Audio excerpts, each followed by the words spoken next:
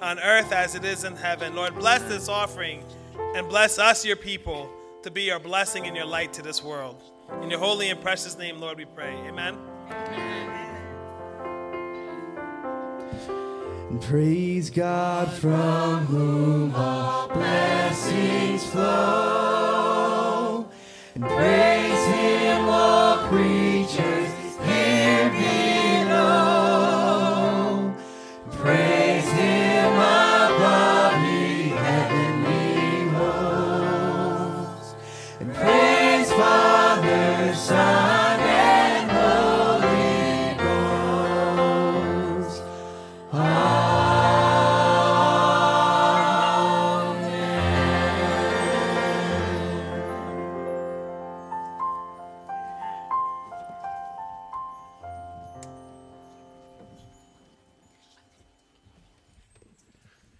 We are privileged to have John Yates with us today to bring our message.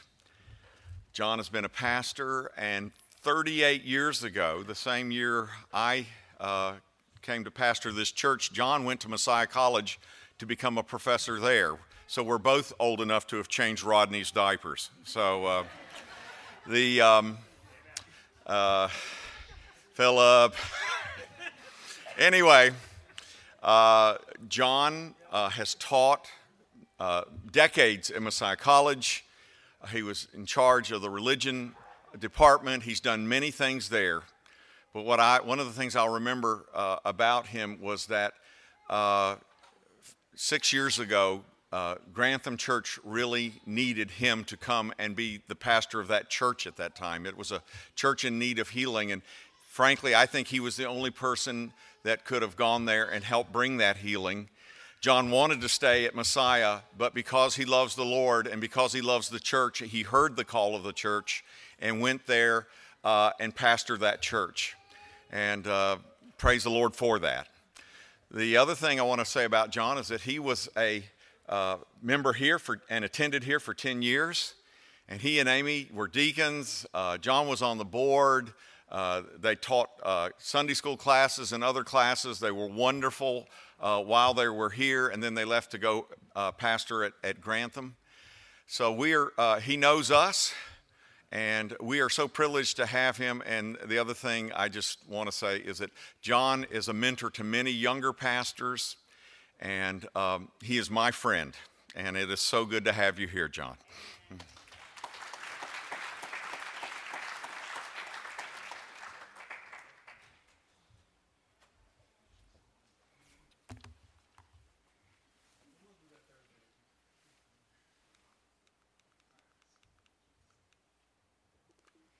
Thought I fixed that.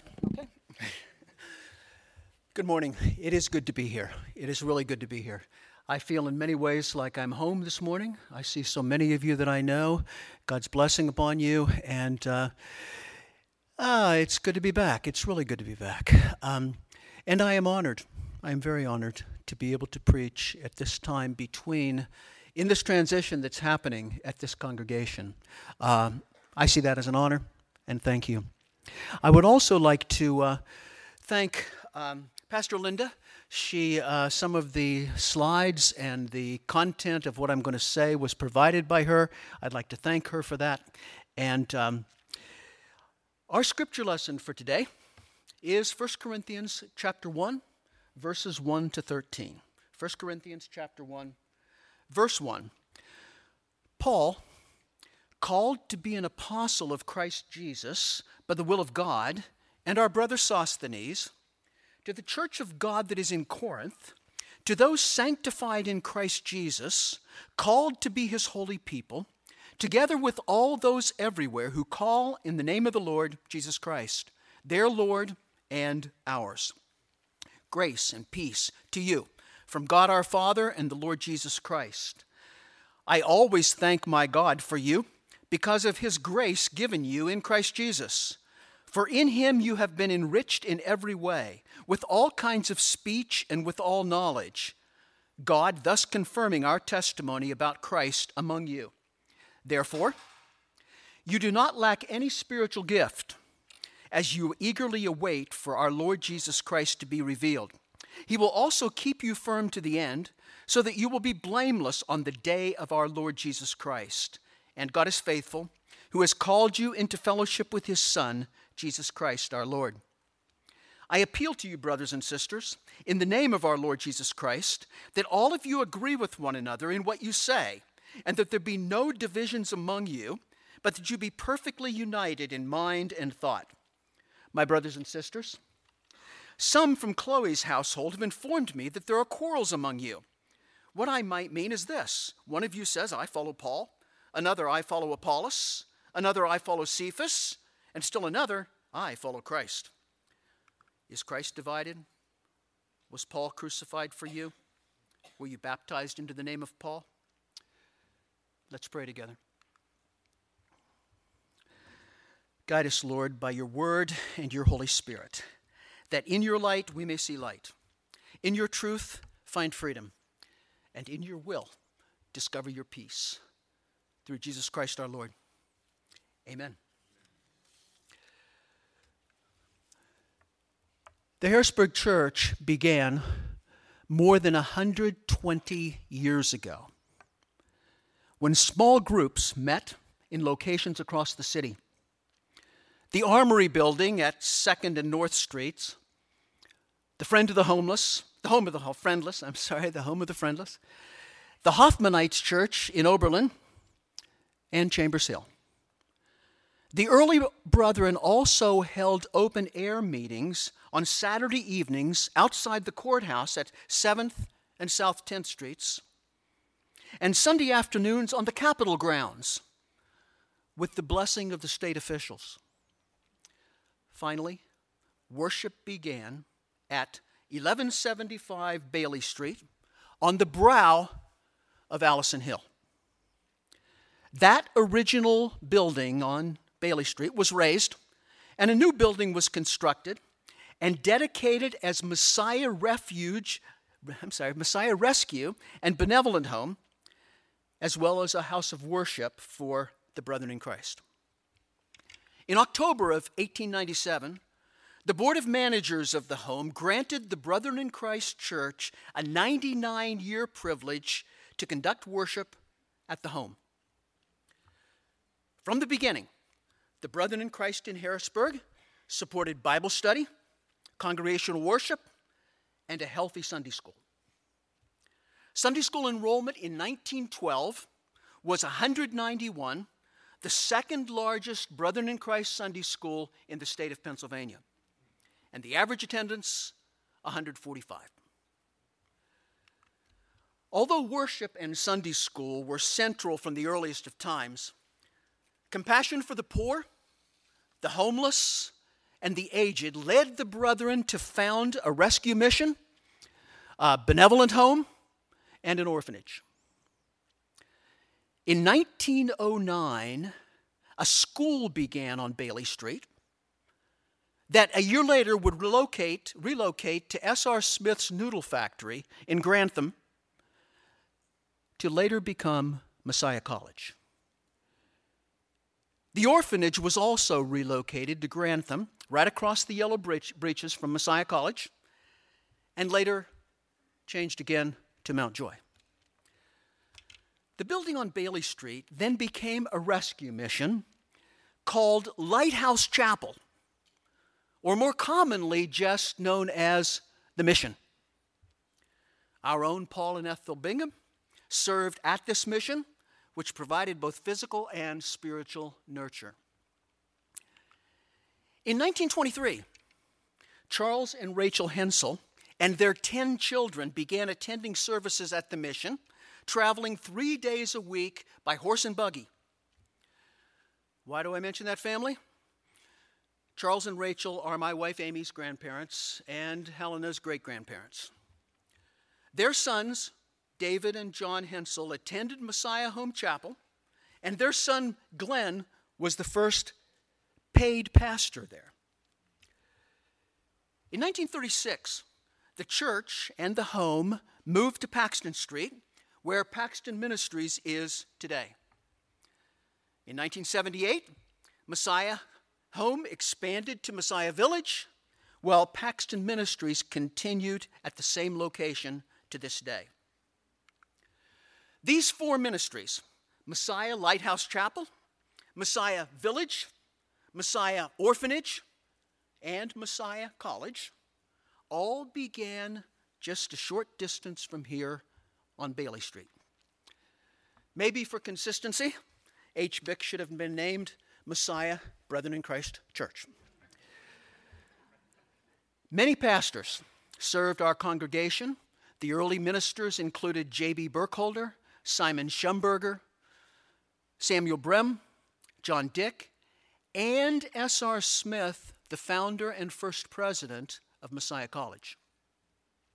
In 1952, the congregation commissioned Glenn Hensel to devote a day a week to the pastoral ministry at Messiah Home Chapel, one of the first paid Brethren in Christ ministers.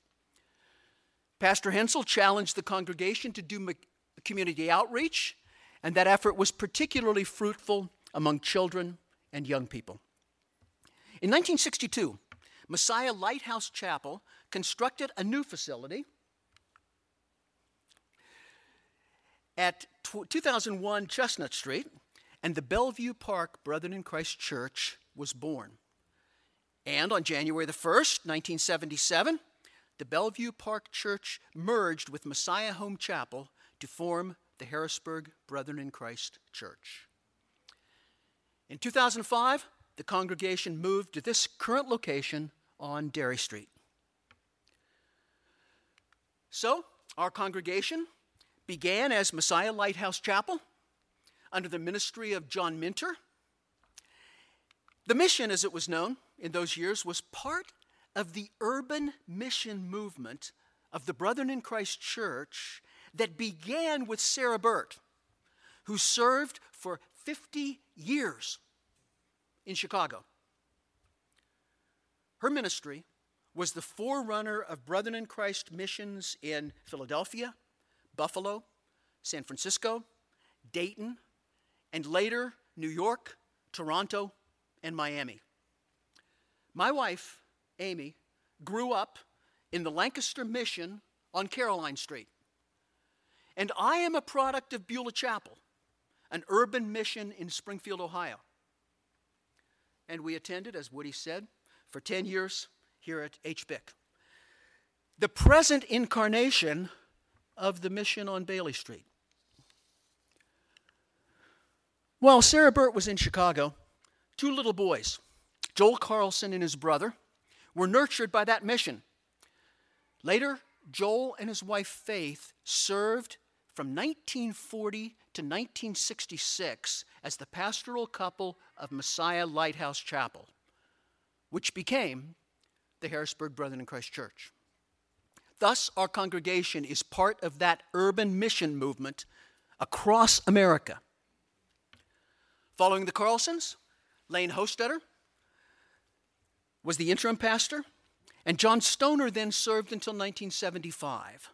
Frank Dutcher was here briefly, and Gene Burns pastored the mission until the merger and was then the first pastor of the newly formed, newly configurated Harrisburg Brethren in Christ Church. In 1980, the church called Pastor Woody Dalton, and he and Kim have been with us ever since. It would be impossible to mention all of the lay leadership of HBIC, but perhaps two people represent all the others that attended here. Jane Mon attended Messiah Lighthouse Chapel as a student nurse from 1950 to 1954. I'll stop long enough for you to do the math to figure out how old she is. Then, in 1969, Jane, along with Betty Oldham, came to work at Messiah Home, where they also attended the chapel. In 1971, they began attending Bellevue Park Brethren in Christ Church. They may be the only living ones who attended all incarnations of HBIC. Well, now the Harrisburg Brethren in Christ Church is in transition. And yet HBIC is in a better position than most congregations are that are in that situation. We have known for some time when Pastor Woody resigns that Pastor Hank will lead us into the future. Nevertheless, this is a time of uncertainty, but also a time of anticipation. Amen. Thank you, Phil. Glad you're here. God will lead H. Bick into the future that he has for us. Thank you for the amens. The Corinthian church to whom Paul writes our scripture lesson faced a similar situation to ours, and for them, the situation was not going nearly as well as it is for us.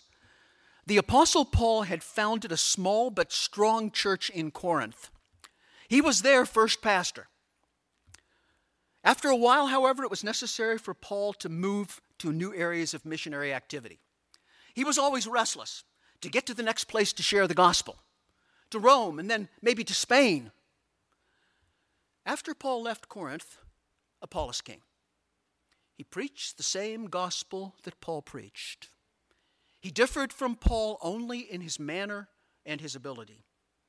Nevertheless, the coming of Apollos caused dissensions in the church at Corinth. There were those who said, I'm of Paul. Others who said, I'm of Apollos. Still others said, I'm of Peter. And yet others said, I'm of Christ. The Corinthian church handled badly the coming of Apollos. And the result was that the church was filled with quarrels and divisions. And yet, the Corinthian Christians were not basically wicked. Paul has a surprising amount of praise for them. According to verse 2 of 1 Corinthians 1, the Corinthians were sanctified in Christ Jesus. That means they had an intimate, vital relationship and union with Jesus. The same verse says the Corinthians were called to be God's holy people. Also in the same verse, we're told that the Corinthians called upon the name of our Lord Jesus Christ. They adored Jesus. They worshiped him faithfully. Verse 7 says the Corinthians do not lack any spiritual gift. They had in their church preachers and healers and every gift needed by the church. Verse 7 indicates that the Corinthians eagerly wait for the coming of our Lord Jesus Christ, that great hope of the Christian church.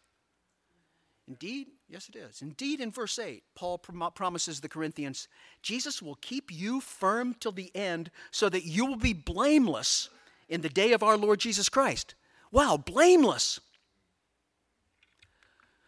Paul gives the Corinthians much praise. They were devout followers of Jesus. And likewise, like Corinth, H. Bick has many strengths and many fervently committed people. This is a good church. I am confident that we will not fall into the same trouble that the Corinthians experienced. And yet Paul's message to the Corinthian church in verse 10 will be good for us as well. I appeal to you, brothers and sisters, in the name of our Lord Jesus Christ, that all of you agree with one another in what you say, and that there be no divisions among you, and that you be perfectly united in mind and thought. The Corinthian church was still intact on the surface. No obvious split or schism. And yet, in verse 11, Paul says, there are quarrels among you. Members of the church held allegiance to different teachers. Paul, Apollos, Cephas. According to verse 12, some of the Corinthians said, I follow Paul. This group was probably the majority. Paul's work at Corinth, he had been a leader through whom God converted a number of members of the Corinthian church to Jesus. And when the leadership changed from Paul to Apollos, a following arose around Apollos. It was natural for the first group to say, I follow Paul. Paul had been their spiritual father. And yet this loyalty became destructive when it divided the church. We have been fortunate to have strong pastoral leadership here at H. Bick. Pastor Woody is a great preacher. One of the best I have sat under. When Hank takes over, did you hear that? We've been fortunate to have this strong. One of the best. When Hank takes over, it will be tempting for some to long for the interesting and humorous sermons and the sensitive pastoral care of Pastor Woody, who led some of us to Jesus and others into a deeper relationship to the Lord. It's natural that we have a strong attachment to Pastor Woody. But We cannot allow our past attachments to destroy our unity, a unity necessary to fulfill God's plan for the future of the Harrisburg Church.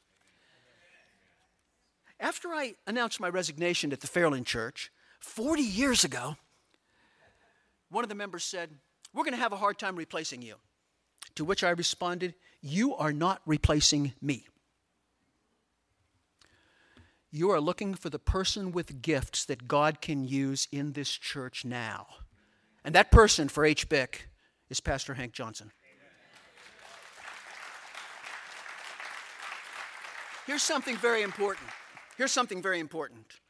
The future of HBIC does not depend on the pastors, Woody or Hank. Pastors come and go. Even though Woody stayed around a long time. This was not Pastor Woody's church. This is your church. Of course, ultimately, it's not your church either. It's Christ's church. But all churches are Christ's church. In another sense, this is your church. I trust you will recommit yourself to HBIC, renew your membership vows, and once again see this as your church. Indeed, the future of HBIC does not rely on Pastor Woody or Pastor Hank. It relies on all of you. Some Christians at Corinth said, "I follow Paul." They just couldn't quite adjust to Apollos' ministry. He was just not like Paul. Indeed, the future of HBIC, they created dangerous divisions in the church at Corinth. Do not follow their lead. Others in the Corinthian church said, "I follow Apollos." Apollos, who came to Corinth after Paul, was converted to Christianity under the ministry of Aquila and Priscilla in Ephesus. Apollos was a Jew trained by the leading intellectuals of the day. The New Testament says Apollos was eloquent, mighty in the Scriptures, and filled with the Holy Spirit. It was normal that a man with Apollos' talents would attract a following. In fact, Paul said this. Get this, Paul said this in 2 Corinthians 10:10, that in comparison to Apollos, Paul himself was personally unimpressive and his speaking amounted to nothing. Paul said that. Apollos was more impressive than Paul. Nevertheless, Apollos' ministry became destructive because his followers caused division. And some of us are going to be strongly attracted to the ministry of Pastor Hank. He's been eloquent like Apollos for as long as I have observed him. Words come easy for him. He's eloquent. And since he's done further seminary study, he's become mighty in the Scriptures. Hank is our Apollos. Eloquent, mighty in the Scriptures. Pray that he will also be filled with the Holy Spirit like Apollos. Put that on your prayer list and pray for it. But as our senior pastor, and Hank assumes his authority, he will call us to change and adjust. He may not do things the way we expect. And that may be the biggest danger in having a new pastor that is well known to us. We assume we know what he's going to be like. We assume we know what he's like, we know what he's going to do, right?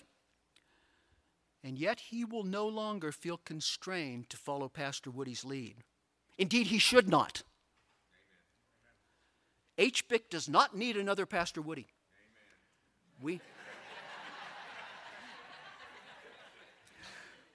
I'm not going to say anything. We need Pastor Hank.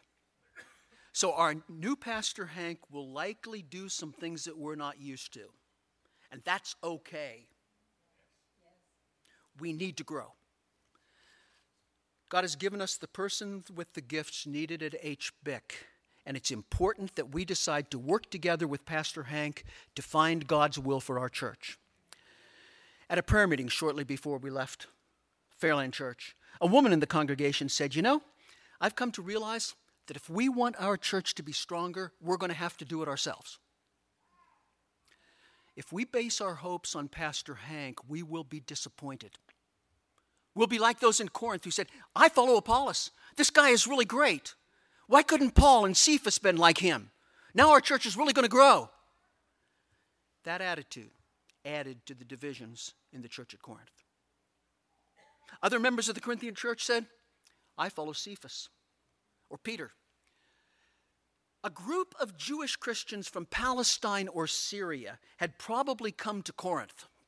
These Jews boasted of their attachment to Peter. They thought that all converts must obey the Old Testament law and be circumcised. These persons would be called the traditionalists. They wanted to return to the past. And I'm certain that there are some here this morning who would like to turn the clock back and live in the past. As we saw earlier, God has been present many times in the history of the Harrisburg Church. And it's natural to remember those times. The past has much to teach us in the present. But we cannot and we should not live in the past. It will never be like it was at HBIC. And that's good. God has many blessings planned for the future of our church. And being preoccupied with the past will prohibit God from working in the present and the future. We look to the blessings of the past to find strength to face God's work, the work that God has for us to do right now. One of the most dangerous things a church can do is become preoccupied with the good old days. It dampens our zeal and our outreach in the present. In the past, our church leaders ministered in a way that reached the people of that age. And today, we find effective ways to minister to our age. If we do not, we die. I remember the following anecdote from Brother Paul Bingham, who was here at the Harrisburg Church longer than most everyone else, and I see his family back here. It would have been easy for him to glorify the past and feel uncomfortable with the changes that have come. I find myself feeling that way at times. As I was told one Sunday when the music was not what he would have appreciated, Brother Bingham acknowledged that, but said, if this music speaks to the young people coming to our church, I'm happy. I may have gotten those words wrong. I got that third or fourth hand from somebody. But I do think that he would have said something like that. Moreover, there is a principle about the past that is very true. The past gets better the farther you are away from it. Right? That great philosopher, Yogi Berra, once said, the future ain't what it used to be. Don't think about that for very long. I've probably thought about that for a long time, and I still don't know what he meant. I don't know what it means. But in any case, whatever it means, we must not glorify the past. And yet many in the church will resist change of any kind. Their attitude might be humorously portrayed in the slight rewording of an old song. Like a mighty tortoise moves the church of God. Brothers, we are treading where we've always trod. We are all divided, many loyalties, strong on basic doctrine, weak in charity. Some of us may cling to the past and find it difficult to accept the changes that will inevitably come to our congregation with new leadership. We are like those in Corinth who said, I follow Cephas. We want to return to the teachings and practices of the past, and that attitude led to the division in Corinth. And the last group in the Corinthian Christians were those who said, I follow Christ. We might think those people were right. We should all say, I follow Christ. This is Christ's church. And yet these Christians who claimed to follow Christ were probably a small, rigid, self-righteous group. They rejected all human teachers, Paul, Apollos, Cephas, contending that their revelation was directly from Jesus. They're like the old man that said to his wife, The whole world is wrong except me and thee, and sometimes I wonder about thee. This group claimed to be the only true Christians at Corinth. By saying I follow Christ, they were really saying, not I belong to Christ, but Christ belongs to me. And that's the danger in saying that this is Christ's church. We may be creating a church in our own image of Jesus rather than in the biblical image of Christ. Today I know people who float from church to church, trying to find the preacher who preaches what they want to hear like they want to hear it. In C.S. Lewis's classic book, Screwtape Letters, the devilish senior tempter says to Wormwood, the novice deacon, the novice, okay, yeah.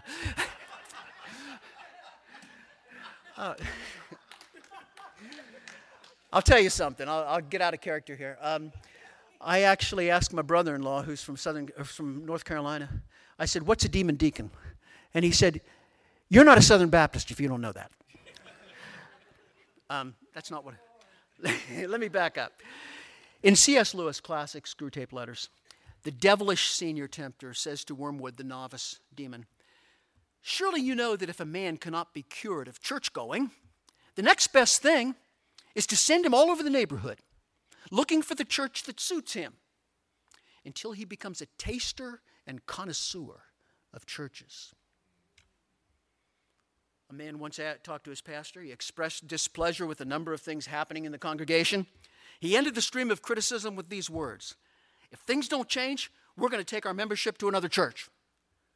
The pastor calmly replied, that'll be all right. Never hurts to change the label on an empty bottle. I don't think I'd have had the courage to say that. But the person who goes from one church to another to have his bottle filled will always have an empty bottle. The person who's always giving out of his bottle in service to others will tend to be satisfied, whoever the pastor is. And yet some persons may be too independent-minded to accept pastoral transitions, like the people in Corinth who said, I follow Christ. I know the mind of Christ, and I'm going somewhere where Christ is preached correctly. Ironically, that attitude may have characterized the most divisive group at Corinth. So each of these men held the allegiance of the Corinthian Christians. And they were worthy of the Corinthian support. Paul was worthy because he led many of them to Christ. Apollos was worthy because he was eloquent, mighty in the Scriptures, and filled with the Holy Ghost. Peter was worthy because his ministry among the Jews was as vital as Paul's was among the Gentiles. But the difficulty comes when we place our faith in human teachers above Christ. In the face of the divisions among the Christians, Paul appeals for unity. In verse 10, he tells them to agree with one another. He also says, no divisions. In short, they are to be perfectly united in mind and thought. That is, they are to adjust and adapt to each other, to give in to one another in the interests of harmony, and to be joined in purpose, goal, and direction. A silly fable is told about a fish, a swan, and a crab who were talking together on a summer afternoon in the shade of a cartload of hay. The owner came by and asked for their help in moving the hay to the nearby field. Certainly, replied the swan. Who's going to move it? I'll do it if you like, said the crab. It's not going to take much to do it. But the fish said, many hands make light work, so let's all help. When I read that to my wife, she said, fish don't have hands. Well, it's okay. The owner of the wagon found 3 ropes, tied the ropes to the wagon, and put the halters on the 3 willing workers. At a word from the swan, they were all to pull together. Are you ready? Asked the swan. 1, 2, 3, pull. None of them pulled very hard because they knew it wouldn't take much effort, but the cart did not move even an inch. Pull harder, called the swan. They all pulled harder but made no headway. The brake must be on. The fish slipped out from his rope, examined the wheels. No, he said, there is no brake. That's funny. I thought we'd be able to manage this easily. Let's try again. Getting into their ropes, each pulled with all his might at the signal of the swan, but the load of hay did not move the tiniest. While they were struggling, a donkey walked along, looked at what they were doing, and laughed until his sides ached. "What's going on here?" he asked. "This is a funny sight. The three of you pulling? What a trio. You won't move that wagon pulling like that all day." "What do you mean like that?" asked the crab, looking hot and angry.